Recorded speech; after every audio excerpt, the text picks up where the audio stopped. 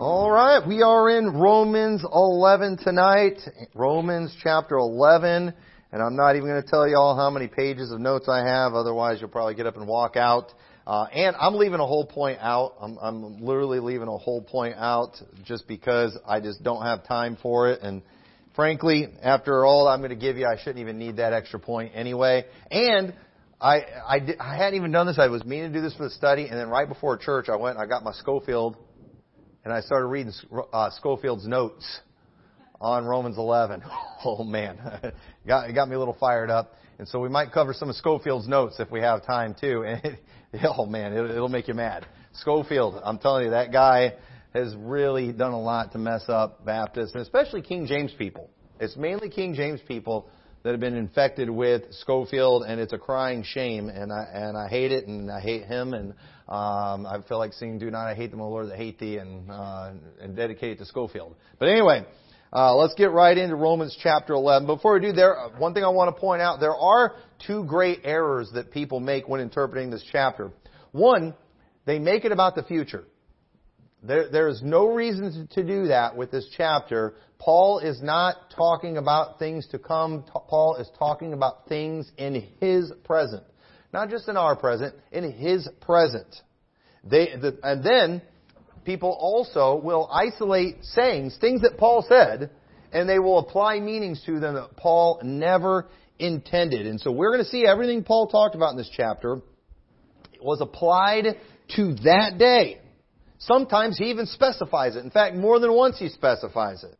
But what we're going to do too, we're going to define phrases by the context. We're not just going to take a statement and run with it. But that's what happens. And people will do that with this very first verse. It says, "I say then, hath God cast away His people? God forbid. For I also am an Israelite of the seed of Abraham, of the tribe of Benjamin." God's not done with Israel. One of these days, God's going to restore them to their land. It's been happening since 1948.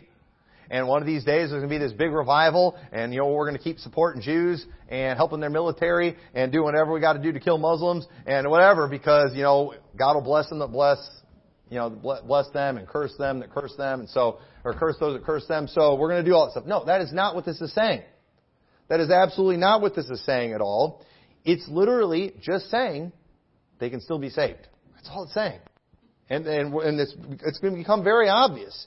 You can't just take a phrase, "God hath not cast away His people," and then teach something that completely contradicts everything Paul discussed in the last two chapters. But Paul is showing God not casting them away. It just simply means they can still be saved. Nothing he said in the chapters before this implies a future revival is coming for this nation that he said would be destroyed in two chapters earlier. And so the proof that this is about the present, Paul's present, is the very next verse where he uses himself as proof that God will still save Jews. And the reason he's saying all this is because it's very important. Paul, all of Romans, it's building on each other. And after all the things Paul said in the previous two chapters about the physical nation, how God raised it up for destruction, how they are the vessels of wrath fitted for destruction, in chapter 10, he showed how this is what the prophets prophesied. I don't want it to happen, but it's going to happen. It was prophesied that Israel as a whole would reject the gospel.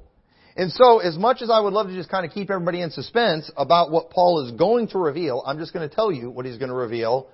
And then we're going to go through this chapter, and you'll see this is exactly what Paul's talking about.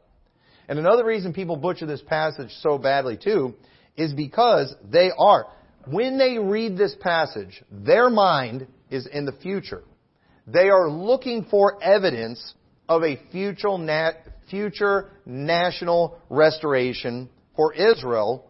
When Paul, where Paul's mind is when he writes this? About getting Jews saved then. That's where his mind is. But your common Zionist, dispensationalist, whatever, their mind is looking for evidence that God's going to do something in the future with Israel. And part of that, too, is because of what Schofield says in his notes. And we'll get to some of that. I don't want to get sidetracked with that right now. But we'll see why. And so it's actually very clear what Paul is explaining in these chapters. And so let me just summarize.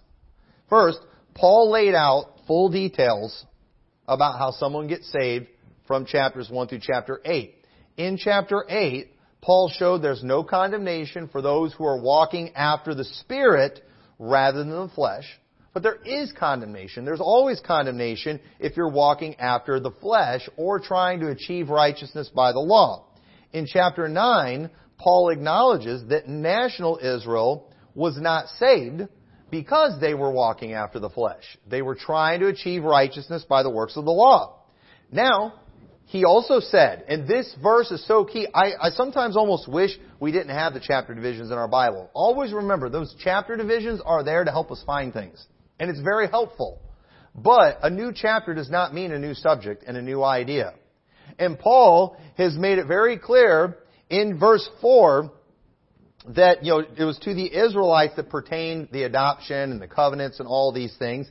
And one might think that the Word of God had taken none effect because of the fact Israel was not saved. So he makes that very important statement, for they are not all Israel that are of Israel. That's a very important statement, and we're going to get back to that later on. But, and so in verse 5, one thing I need to do, I do need to correct a mistake.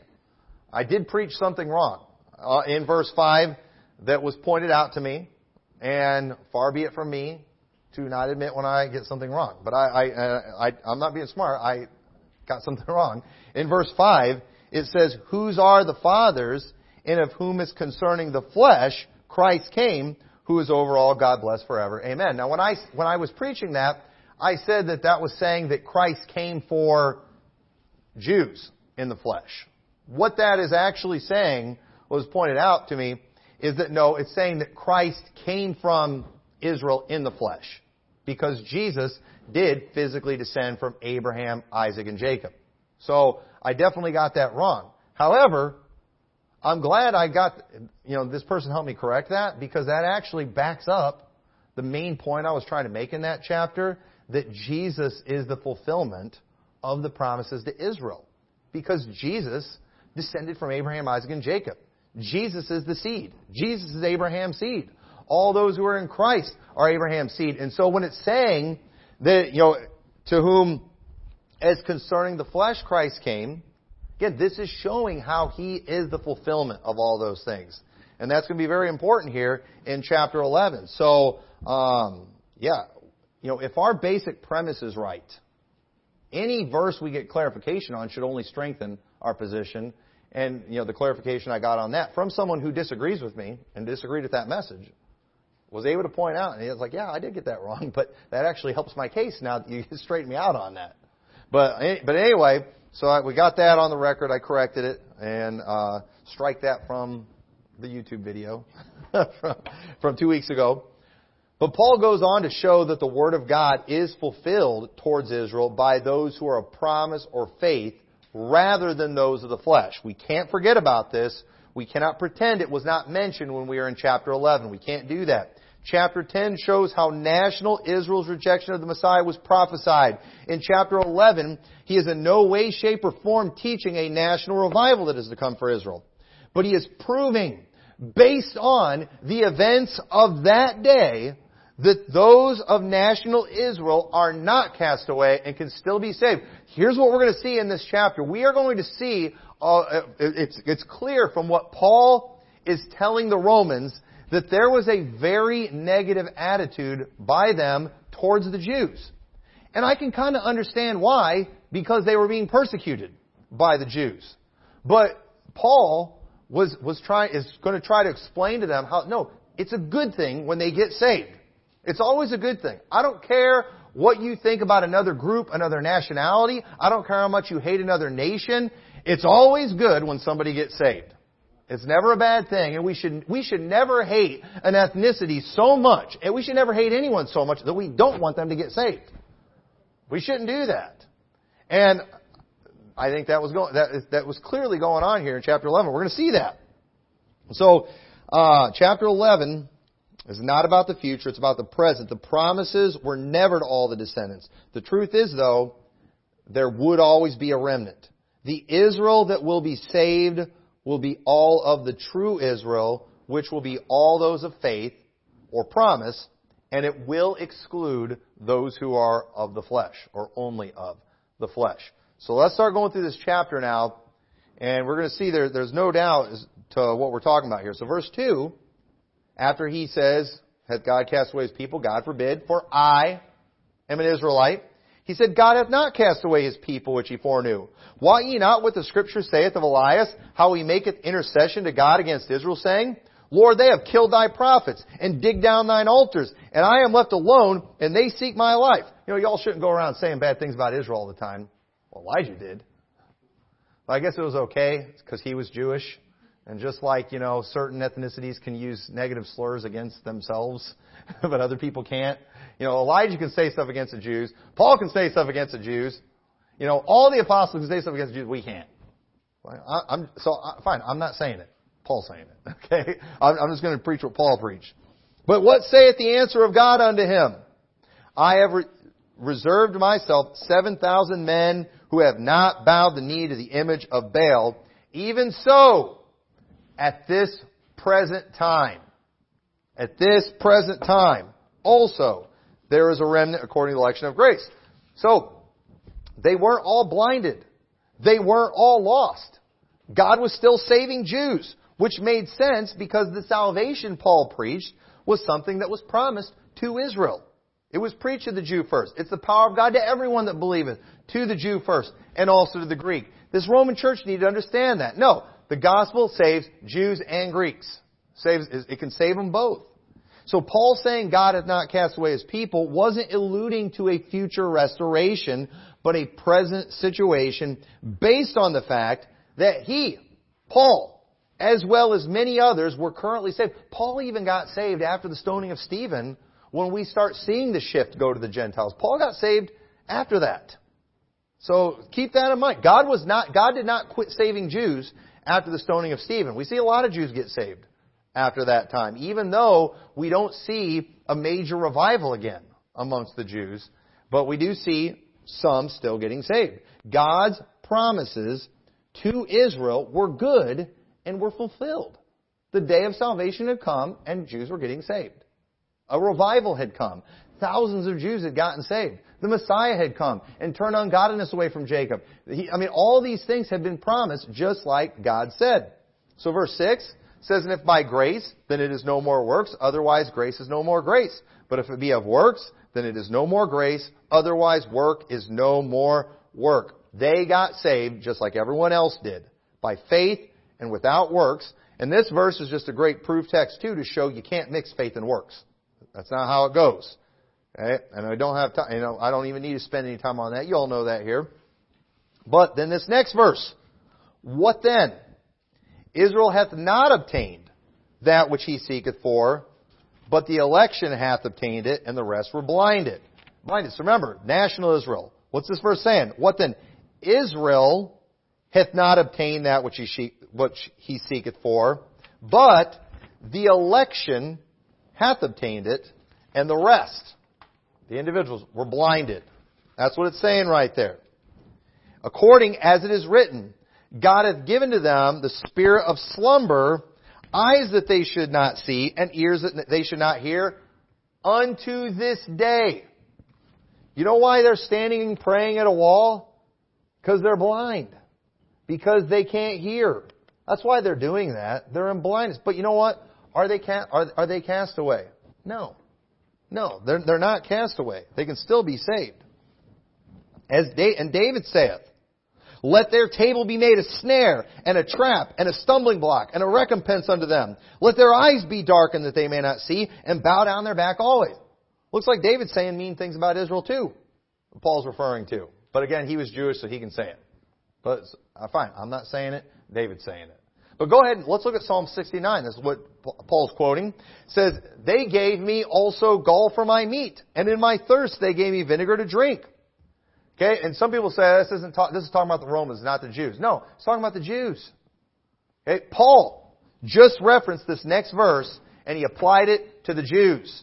And it says, let their table become a snare before them, and that which should have been for their welfare, let it become a trap. Let their eyes be darkened, that they see not, and make their loins continually to shake. Pour out thine indignation upon them, and let thy wrathful anger take hold of them. Let their habitation be desolate, and let none dwell in their tents, for they persecute him whom thou hast smitten, and they talk to grief of those whom thou hast wounded. Add iniquity unto their iniquity, and let them not come into thy righteousness. Let them be blotted out of the book of the living, and not be written with the righteous.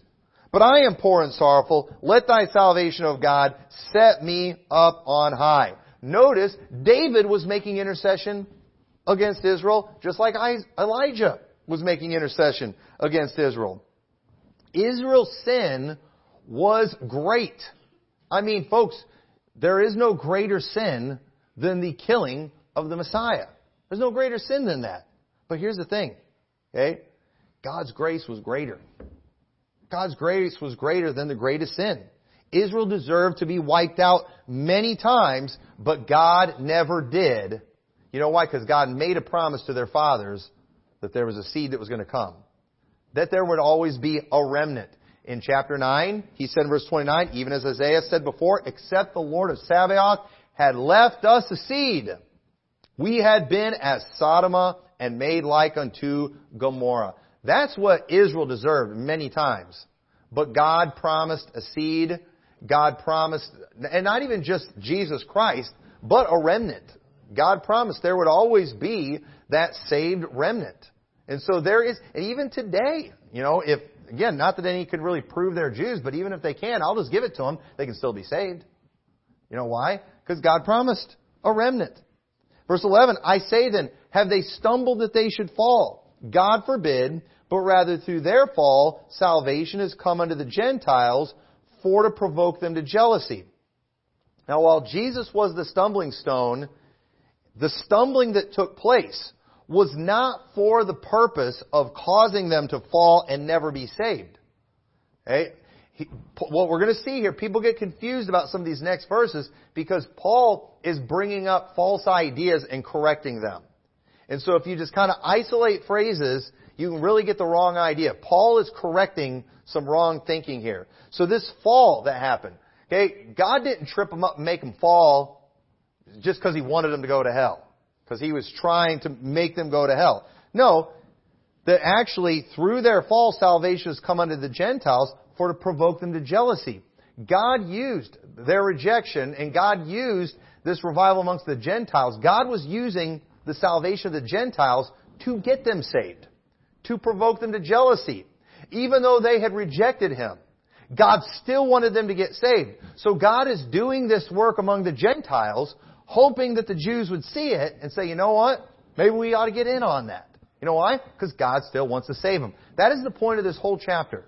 That God, in this present time, to this day, can save Jews. In Paul's day, that he's speaking of. And so, many will take this verse and declare this verse about God provoking them to jealousy. Pre-tribbers do this all the time. I just made a video the other day on one of my podcasts where a guy did this, where they will take this verse where God said He's going to provoke them to jealousy. Now let me ask you, has that happened yet? Yes. It was happening then. It was happening then during that time. Paul spelled it out for us, but people will take that phrase and they'll say, no, this is about the future, and God is going to provoke Israel to jealousy when He raptures the church out and they're left here for the tribulation. They're going to realize, oh man, those Christians, they're eating at the marriage supper of the Lamb, and we're left behind here for tribulation. We're jealous. Let's get saved. That is not what that's talking about. But yet people will say that. That's how it's going to happen because the Jews require a sign. I mean, unbelievable. Don't get me going on the Jews require a sign. But this is exactly what people teach. But God is provoking them to jealousy because He wants them to be saved. And He's actually quoting here Deuteronomy 32:21, where it says, they have moved me to jealousy with that which is not God. They have provoked me to anger with their vanities, and I will move them to jealousy with those which are not a people. I will provoke them to anger with a foolish nation. So the provoking of jealousy has already happened. Now we need it. So again, and when people start talking about that like it's future, I just want to jump out of my seat, jump through a computer screen. I just want to choke somebody, right? Because it's like, what Bible are you reading? This is the Bible they're reading, Schofield. That's what they're reading. But where were we? So Paul referenced, or Paul just referred to prophecies showing they would be blinded and reject the gospel. But this was not so God could replace Israel with Rome, even though the church in Rome was being used of God while Israel wasn't so much. Paul also didn't want them to get the idea that there wasn't still room for the Jews. God did not reject the Jews so the Gentiles could be grafted in. That's not what was going on. The olive tree that we were grafted into is against our nature. Okay? But God saving Jews is a good thing, and God can save all of them if they abide not in unbelief. In fact, Paul is going to even show here that the saving of the Gentiles is done to try to bring Israel to Christ. Okay? God provoking them to jealousy, it just means He wants to save them. That's all it means. God just wants to save them. Because look what it says in verse 11. I say then, have they stumbled that they should fall? God forbid, but rather through their fall, salvation has come unto the Gentiles for to provoke them to jealousy. Now if the fall of them be the riches of the world, and the diminishing of them the riches of the Gentiles, how much more their fullness? Okay? And he's responding to a wrong idea here. He's basically saying, if you think their fall is good for the world, if you think the diminishing of them is good for the Gentiles, just understand their fullness would be even better. It's always a good thing when people get saved, even if we don't like them. Okay, what country does America hate the most? And don't say Russia, because I'm starting to like Russia more and more. But I mean, what's a country we don't like? I like Uganda too. Yeah, we'll say North Korea. All right. Okay.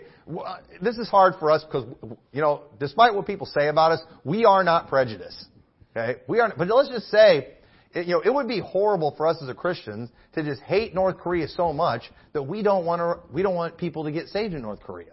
That'd be pretty messed up. And the truth is, we understand that no, it's always a good thing. No matter how wicked a country is, we want to see other people get saved. We want to see other countries get saved. Of course, if I could pick the country where there was going to be a great revival, I'd pick America because that's where I live. But if I find out about a revival in another country, I'll be thrilled for that country. It's always a positive thing for everyone when people are getting saved. All right? Maybe it's not positive for the wicked in their mind, but for us, we should always be thankful. And so he's responding to this false idea. And he said, for I speak to you Gentiles, inasmuch as I am an apostle of the Gentiles, I magnify mine office. If by any means I may provoke to emulation them which are my flesh, and might save some of them. Paul knew the nation wouldn't be saved, but it wasn't going to stop him from getting who he could from there saved.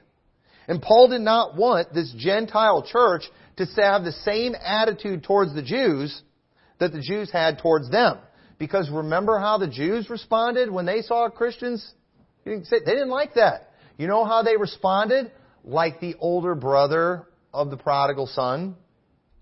He didn't like it when the younger brother came back to the father. That's how the Jews were towards the Gentiles, and we should never, ever be that way towards the Jews. We shouldn't be that way towards any group. We always want to see people get saved. It's always a good thing across the board. We have nothing to lose when somebody gets saved. And so, again, this idea might seem a little foreign to us because as Christians, we are the least racist people in the world. We are the most inclusive religion in the world, but the world has not always been that way, and it especially wasn't that way back then. And so he's trying to fix this. He's trying to straighten this out and let them know this is a good thing when Jews get saved. You don't have a negative attitude toward them. Don't be that way. So we should always be joyful when we hear about people coming to Christ. Even a nation that we don't particularly care for, nothing bad ever came from someone getting saved. Verse 15. For if the casting away of them be the reconciling of the world. Okay? If you're thinking this is a good thing, the casting away of them, what shall the receiving of them be? But life from the dead. He's just showing the receiving of them is better than the casting away of them. Why are you so anxious for them all to go to hell? No, it's better if they get saved. And I can think of many reasons why the Romans might not have liked Israel very much. Maybe they were getting ripped off by interest in the bank. Maybe they got tired of all the pornography they were putting out in Rome. Maybe they got, I don't know. Maybe they got tired of just all the nonsense. Maybe they got tired of the persecution that was going on with them as Christians. Maybe they got tired of that stuff and started thinking very negatively towards them. And you know what? I think I can see why the Apostle Paul would have had a soft spot. One, they were his family, but two, he used to persecute Christians himself. But yet God saved him. And so Paul, while a lot of the Romans were probably done with Jews, Paul was not done. Paul was not done with Jews. He believed they could still be saved. Verse 16. For if the first fruit be holy, the lump is also holy. And if the root be holy, so are the branches. And let me tell you, Israel will be just fine if they get saved.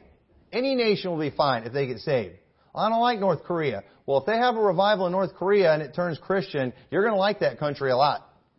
We're going to like any country. We're going to like any place where people are getting saved. It's always going to be a good thing. So don't worry about Israel. If they get saved, they're not going to be that problem for you anymore.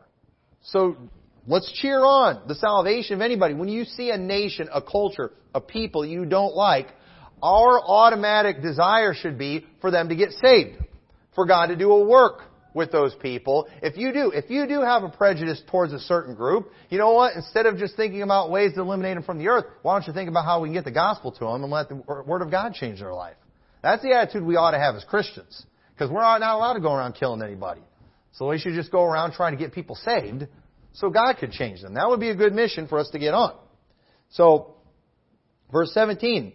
And if some of the branches be broken off, and thou being a wild olive tree were grafted in among them, and with them partakest of the root and fatness of the olive tree, boast not against the branches, but if thou boast, thou bearest not the root, but the root thee.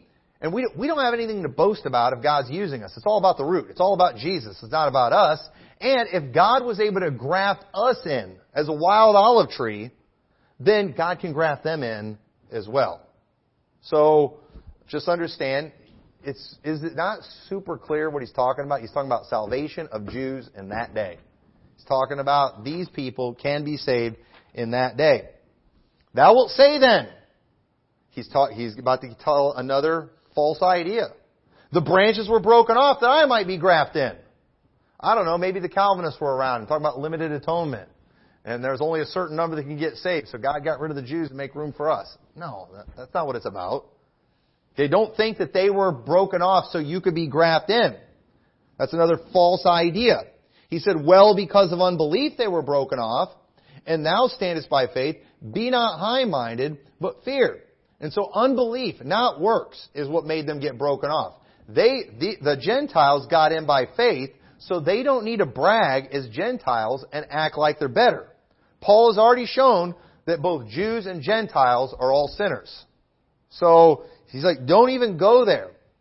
For if God spare not the natural branches, take heed lest He also spare not thee. And this, I've talked about this before. This is not teaching you can lose your salvation, but he's showing these Romans.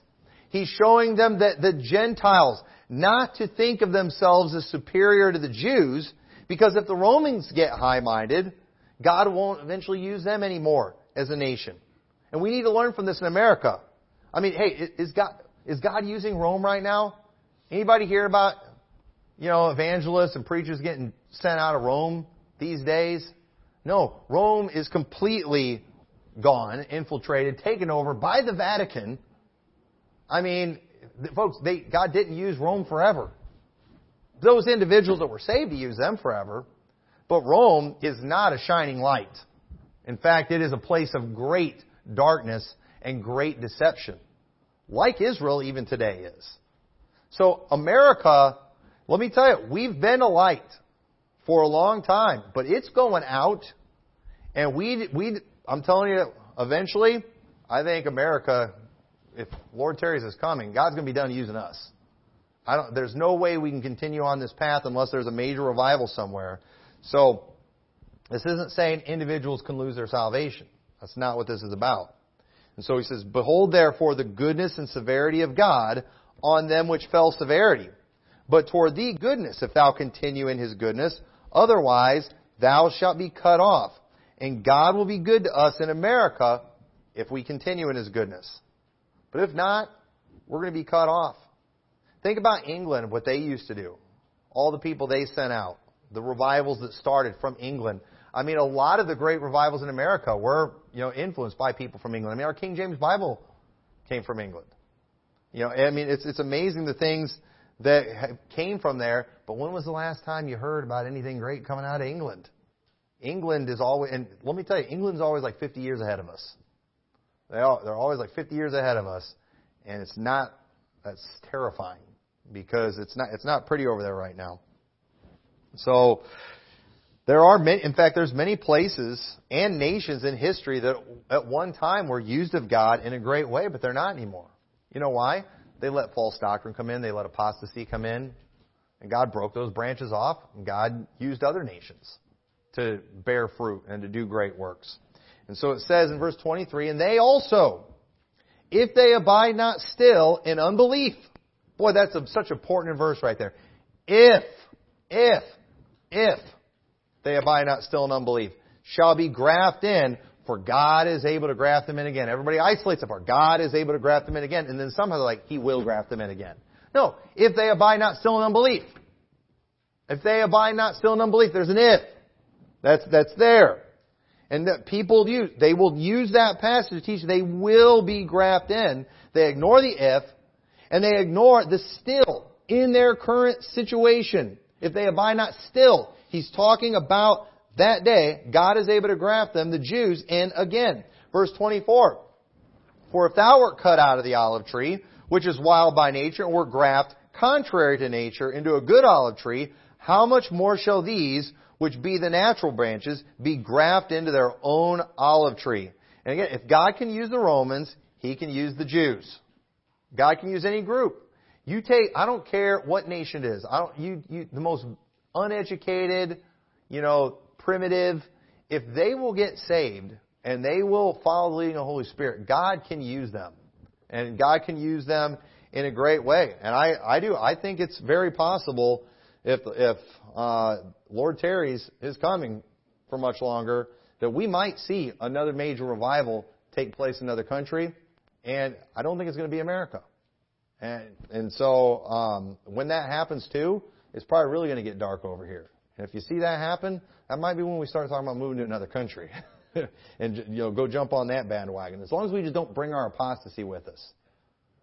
Let me just, I hate to chase a rabbit here. But as pathetic Americans, as just lame, and let me tell you, the lameness, the patheticness, we all have had some of it rub off on us from the independent fundamental Baptist world that is a mess.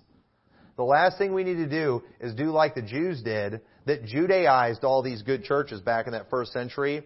And then when God starts doing a great thing in another country, we don't want to go over there when the revival's going on over there, when God's using them, and Americanize them. And that's what's happening in a lot of mission fields out there too, is you've got missionaries that are going over there and trying to Americanize a lot of these churches out there, and that's not necessary. Okay? And they call it old paths. Jeremiah 6:16, old paths. No, it's called Americanizing Christianity. Watch out for that. Another subject for another day. But that's what will probably happen, because that's just the way it's always happened. But I'm chasing too many rabbits. Verse 25. For I would not, brethren, that you should be ignorant of this mystery, lest you should be wise in your own conceits, that blindness in part has happened to Israel until the fullness of the Gentiles be come in. Now, here's a very, very, very important question. What is the fullness of the Gentiles? Okay, now, Schofield in his notes actually says this is to be distinguished from the times of the Gentiles that we read about in Luke. And, I actually agree with that part. I'm like, yeah, I agree with that. What is this fullness of the Gentiles? Don't let somebody just come along and define that for you, and not without any scriptural basis. Let's define this. So he says, blindness in part has happened to Israel until the fullness of the Gentiles be come in. Now turn back to Genesis 48:17. I think this is very interesting. Genesis 48:17 says, when Joseph saw that his father laid his right hand upon the head of Ephraim, it displeased him, and he held up his father's hand to remove it from Ephraim's head unto Manasseh's head. And Joseph said unto his father, not so, my lord, for this is the firstborn. Put thy right hand upon his head. And his father refused, and said, I know it, my son, I know it.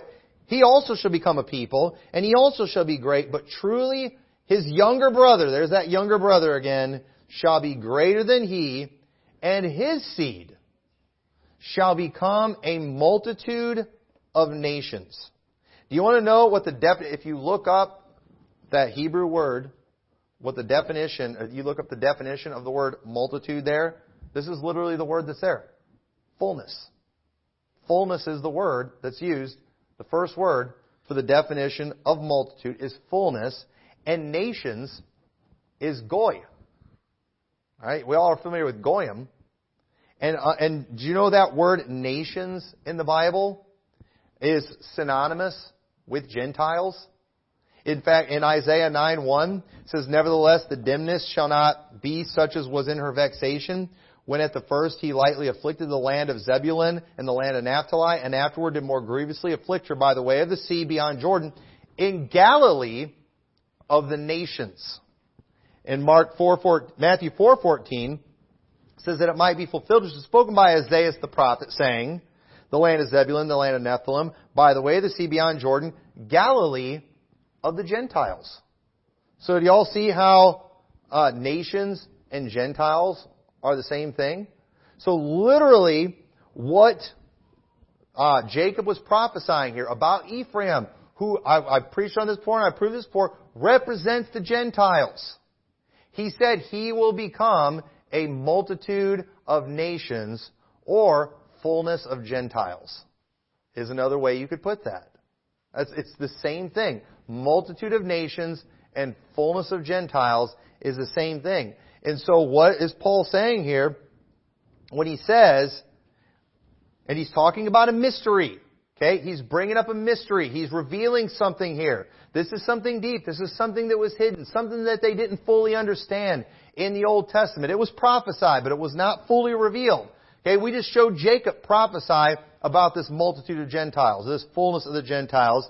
And so when he says, I would not be ignorant of this mystery, lest you should be wise in your own conceits, that blindness in part has happened to Israel until the fullness of the Gentiles be come in. This is going to be this way until this multitude of Gentiles come in.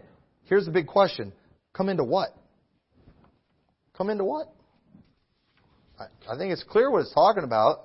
It's talking about Israel. The true Israel. The Israel, and even Scofield too. I found this interesting too in Scofield's notes. A lot of dispensationalists, hardcore dispensationalists, they scoff at the idea of a spiritual Israel. I don't know how they reject it, but I mean and I think they have to reject it because it's the only way to be consistent, I guess, in their world. But if they're right, which they're not. But they scoff at that idea. But he literally in here, I didn't mark it, but he refers to he says, in the history of Israel, a remnant may be discerned, a spiritual Israel within national Israel. Again, even a stop clock is right twice a day. Okay, I'll show you the stuff where he was wrong. But even Scofield acknowledged it because there's no way around it. Unless we're just going to ignore everything we read in Romans chapter 9. And verse 26, this is the big verse. This is the big verse that everyone really isolates. So after he says, until the fullness of the Gentiles be come in, and so all Israel shall be saved, as it is written, there shall come out a sign, the deliverer that shall turn away ungodliness from Jacob. And people will tell you that's still in the future. Wrong. Wrong. Absolutely wrong. You're still waiting for the deliverer to come and turn ungodliness away from Jacob? Somebody needed to tell Peter that. Because in Acts 3:25, he says, Ye are the children of the prophets and of the covenant which God made with our fathers, saying unto Abraham, And in thy seed shall all the kindreds of the earth be blessed. Unto you first, God having raised up His Son Jesus, sent Him to bless you in turning away every one of you from his iniquities. So don't even try to argue with me and tell me that's in the future. No, already happened. Isaiah 45:16. Say, well, that's about Israel. Isaiah 45:16, they shall all be ashamed and also confounded. All of them, they shall go to confusion together that are makers of idols. But Israel shall be saved in the Lord with an everlasting salvation. Ye shall not be ashamed nor confounded, world without end. Jump to verse 22. Look unto me and be ye saved, all the ends of the earth. For I am God, there is none else. I have sworn by myself, the word has gone out of my mouth in righteousness and shall not return, that unto me every knee shall bow and every tongue shall swear. Surely shall one say, In the Lord have I righteousness and strength, even to Him shall men come, and all that are incensed against Him shall be ashamed. In the Lord shall all the seed of Israel be justified and shall glory. So notice, all these things are for Israel, but again, God included people from all over the world. It's even prophesied back then. And so He's saying, look unto me and be saved, all the ends of the earth. So when it says all Israel shall be saved, there is no doubt this is referring to the true Israel. The true Israel. And it says in verse 27, For this is my covenant unto them, when I shall take away their sins. And so when Paul made this statement, and so all Israel shall be saved, he is affirming the fact that the Word of God had taken effect. Again, I know we're Baptists here. I know this was 3 chapters. And most Baptists have the attention span of a moth. But this is exactly what is plainly here in the text. In verse 6 of Romans 9, he said, not as though the Word of God had taken none effect. He said that because he claimed national Israel is not saved. Even though all these things were for them. Paul was sad over the fact that they weren't saved. But he said, not as though the Word of God had taken none effect, for they are not all Israel which are of Israel. Neither because they are the seed of Abraham are they all children, but in Isaac shall thy seed be called. That is, they which are the children of the flesh, these are not the children of God, but the children of promise are counted for the seed. So he spends chapter 9 showing those of the flesh are not Israel.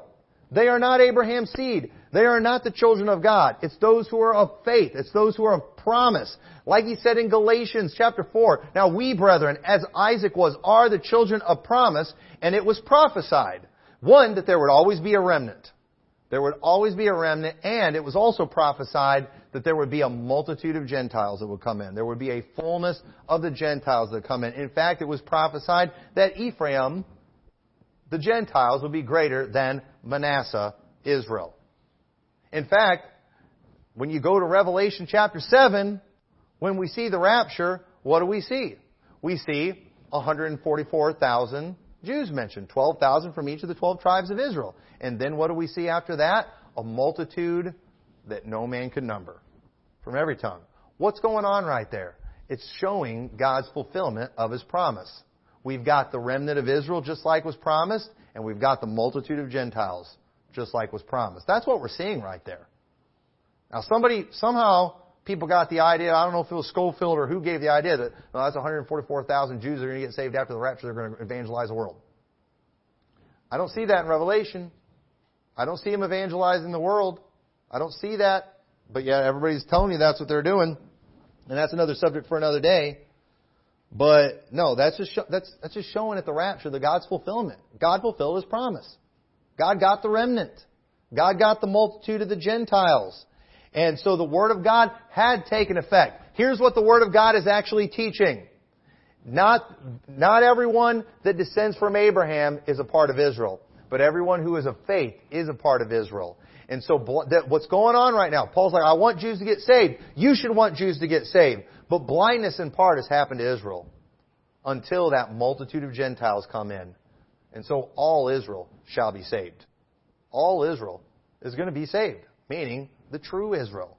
Meaning, because again, those multitude of Gentiles coming into what? Coming into what?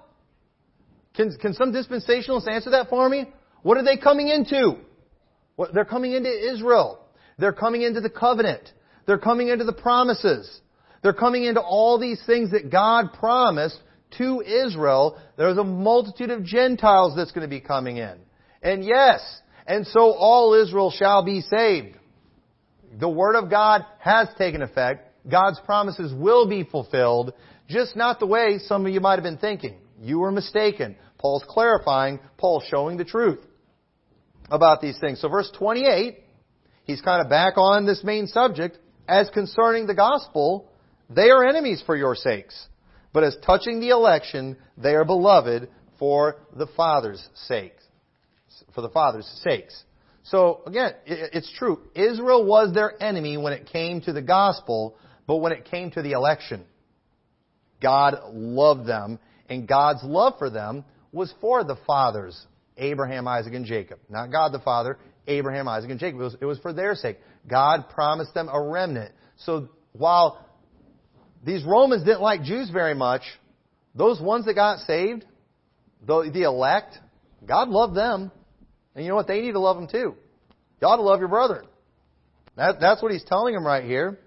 And so God promised that not all the descendants would be saved, but He did promise a remnant. And let me tell you, the fact that there is a remnant, the fact that God saved all those Jews, it's nothing more than a miracle of God. But you know why God did it? For the gifts and callings of God are without repentance. God doesn't change His mind on those things. And I'm glad, because salvation was a gift, and I'm glad God will never repent of that gift. I'm thankful for that. So these Romans shouldn't have a negative attitude towards saved Jews. And I hope we'll never be that way towards the saved Jew. I hope we'll never have I hope nobody in here would ever be like, oh, man, I was really hoping you'd go to hell. I don't know too many Christians that would be that way, but there's probably some. I'm sure there's some out there. We don't ever want people like that. And I can't imagine just what kind of person would you be to just be disappointed somebody got saved? I mean, I think the only people I've ever seen disappointed somebody got saved, it was like wives whose husbands got saved, and then they didn't like it when he got on fire for God and wanted to serve God. I've seen that before, where it's like they didn't want him to go to hell, but they wanted him to stop beating him and being a pain in the neck. They didn't want him to get on fire for God. And I've seen that happen more than once, and that's always a shame. But that's another subject and another type of issue there. But verse 30 says, "For as ye in time past have not believed God, yet now have obtained mercy through their unbelief, even so these also now not believe, that through your mercy they also may obtain mercy. For God hath concluded them all in unbelief, that He might have mercy upon all." And Paul is again showing God still wants to save them. And this may seem strange, as wicked as they are, but look at what he says next. Because again, we can't understand God's love. We can only believe what He says. But listen to what Paul says. Because remember, he already showed how Elijah made intercession, David made intercession against them. But he goes on in verse 33, "Oh, the depth of the riches, both of the wisdom and knowledge of God, how unsearchable are His judgments, and His ways past finding out. For who hath known the mind of the Lord, or who hath been His counselor, or who hath first given to Him, and it shall be recompensed unto Him again? For of Him, and through Him, and to Him are all things. To Him be glory forever. Amen." And God is a good and loving God. And the fact there were saved Jews, and not only, there were thousands, it is a testament of the goodness of God, not of the Jews. Okay? It's the goodness of God. And absolutely nothing in this chapter implies a coming revival for national Israel. There was nothing. Everything was in that present day. Literally everything we looked at was in that present day that he was talking about. And he said, I would love to see, I'd love to see a big revival amongst the Jewish people. I hope there is one. I do. I hope there is one. People, they act like with me, it's like, you act like you don't want one to happen. I want one to happen, but you're trying to tell me it's in the Scriptures that it will happen. It would be like if I went and I said, no, I'm telling you, the Bible prophesies a massive revival in North Korea. People would argue with me. That's not in the Scriptures. Oh, so you don't want people from North Korea to get saved? You hate North Koreans. No, I just don't see it in the Scriptures. And I don't see what these people are talking about. in the Scriptures. I'm seeing them misuse Scripture to prove an event that they want to come. That's all that I'm seeing. And so, again, where do people get the idea that this is talking about the future? And I'll show you where they get the idea. Good old Scofield. Okay? And you know what? Never mind. I believe he's in hell today. And I hope it just got a little hotter for him today. I mean, this guy, the amount of damage that he's done. But this is Scofield's notes. And boy, it's just coincidence too. Right here where we're going to do a page turn. For I would not, brethren, that you should be ignorant of this mystery, lest you should be wise in your own conceits, that blindness in part has happened to Israel until the fullness of the Gentiles be come in. Page turn. Note, in between the Scriptures, and and it gives you time too, after this, where if you're reading the notes, you'll read all this nonsense in here. I'm not even going to go into that. We don't have time. I should, but I'm not going. No, don't read it. Don't read it. All right, but look what the note says. Israel is yet to be saved nationally. Where did he get that from? We just went through the whole chapter. Where do we see Israel getting saved nationally? We don't. Paul has already shown in chapter 9 they will not get saved nationally. He's already showed that in chapter 9. He's just showing that individuals can still be saved. And Paul wanted individuals to get saved. Paul was one of those guys and got saved. He's telling the Romans, you have a negative attitude towards these people getting saved. God can save them. God will save them if they abide not still in unbelief. Yes, they are your enemies according to the gospel. Yes, there's blindness in part, but they're not all blind. Everybody will take that verse too and it's like, God's eventually going to lift that blindness from them. No. Blindness in part. They weren't all blind. They weren't completely blind. They could still be saved back then. Everybody takes that and makes that about something in the future too. But no, he's just saying it could already. But then they're reading that. It's like, no, change subject. National Israel is still going to get saved. That is not what that is teaching. That is not what that's teaching at all. That goes against completely what he said in Romans 9. He said, not as though the word of God taken none effect. He's saying that because Israel is not saved. Israel is not going to get saved, even though all these things were for them. And so Paul spent those 3 chapters showing how the Word of God had taken effect. It's not about the physical seed. It's about the spiritual. It's about those who are of faith. And God will say, first off, whosoever, he talked about in Romans 10. But then in chapter 11, he's showing that God will even save Jews still this day. This day. And God will continue that operation. God will continue to save Jews if they abide not still in unbelief until the fullness of the Gentiles be come in. I don't know when that's going to be. But when the fullness of the Gentiles comes in, guess what's going to happen? Jesus Christ is going to return. There's going to be a resurrection. And we're all going to be caught up with Him. And all Israel shall be saved. But now here's my question. Where's that revival for national Israel after that? It's not there. It's only in Scofield's notes. I'm telling you, Scofield, it's like, do you throw away King James Bibles when they're Scofields? It's like, it is King James. I don't know. I hate Scofield and his notes. Hate. What he has done is so bad. And so absolutely nothing in this chapter implies a coming revival for national Israel. It's not there. Today, we should be doing the exact same thing Paul was trying to do in his day. Try to get a remnant. That's it. Paul went back to Israel to get a remnant. Paul knew the nation was going down. And I don't even have time to go in. That was one of the things I was hoping to get into tonight. But we don't have time. But Paul did understand destruction was coming for his people and for Jerusalem. And it was. It was shortly after he wrote this letter, he decided to go back to Jerusalem. You know why? He wanted to take one more shot at reaching his brethren and getting some of them saved before God came and wiped them out.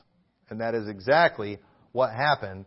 And so national Israel is not going to get saved. They got destroyed. They got destroyed. And so, with that, that is the end of Romans chapter 11. And here, interestingly enough, basically what we just saw from 1 through 11, it was all the doctrine of salvation. It's all about how to get saved. It's all about how Gentiles get saved. It's all about how Jews get saved. 9, 10, and 11, he's showing what's going to happen with Israel, but it's all mainly about salvation. When we get to chapter 12, after he's finished explaining salvation across the board for Jews and Greeks, now he's preaching to the believers. And he starts talking about Christian living.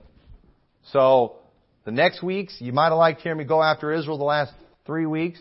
But you know what? You need to be around for the next 5 while we rip on you, God's people, because we need preaching. All right? Don't just come for the preaching against the Jews. They're not even here. Okay? You need to be here for the preaching for you. And so this is where we get preached to for the next 5 chapters. So with that, let's pray, dear Lord. We thank you so much for your word and the clearness of the Scriptures, Lord. We thank you for salvation. Lord, I pray you'll help us to have the attitude that Paul was talking about, that we'll never have a negative attitude towards someone getting saved, Lord. Even the Jews, with all the wickedness that's associated with them, I pray that we'll have a heart for them and a love for them like Paul did. And I pray, Lord, you'll help us see some Jews saved. Help us to be able to bring some to you and to reach some of that remnant. And in the meantime, Lord, I pray you'll help us as we try to help bring in that multitude of Gentiles as well. And I pray you'll give us victory. In your name we pray. Amen.